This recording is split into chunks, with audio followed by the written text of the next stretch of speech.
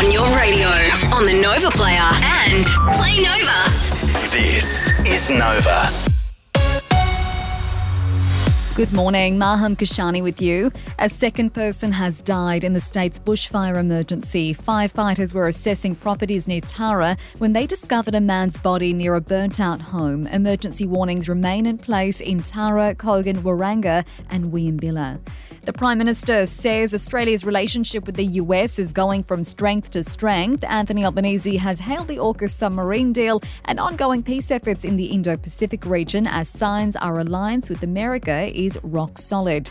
Police have smashed a Chinese money laundering syndicate that turned over $10 billion in 3 years. The Changjiang Currency Exchange publicly operated 12 outlets across the country. 7 people have been arrested.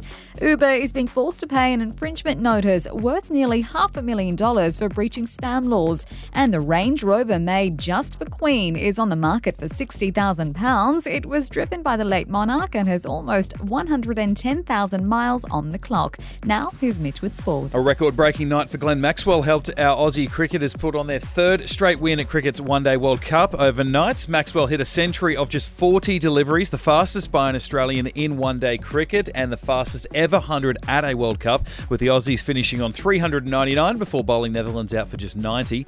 World Rugby is making changes to the international game with a new format for the World Cup. 2027's tournament will be expanded to 24 teams, shortened to 6 weeks and include a round of 16.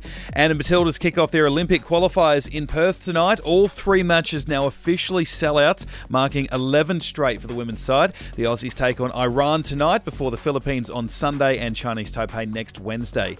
If you need a real good rate on a car or home loan, talk to a real good sport at loans.com.au, proud premier sponsor of the Brisbane Broncos. A top of 30 degrees today. Right now it's already 22 and you're up to date on Nova.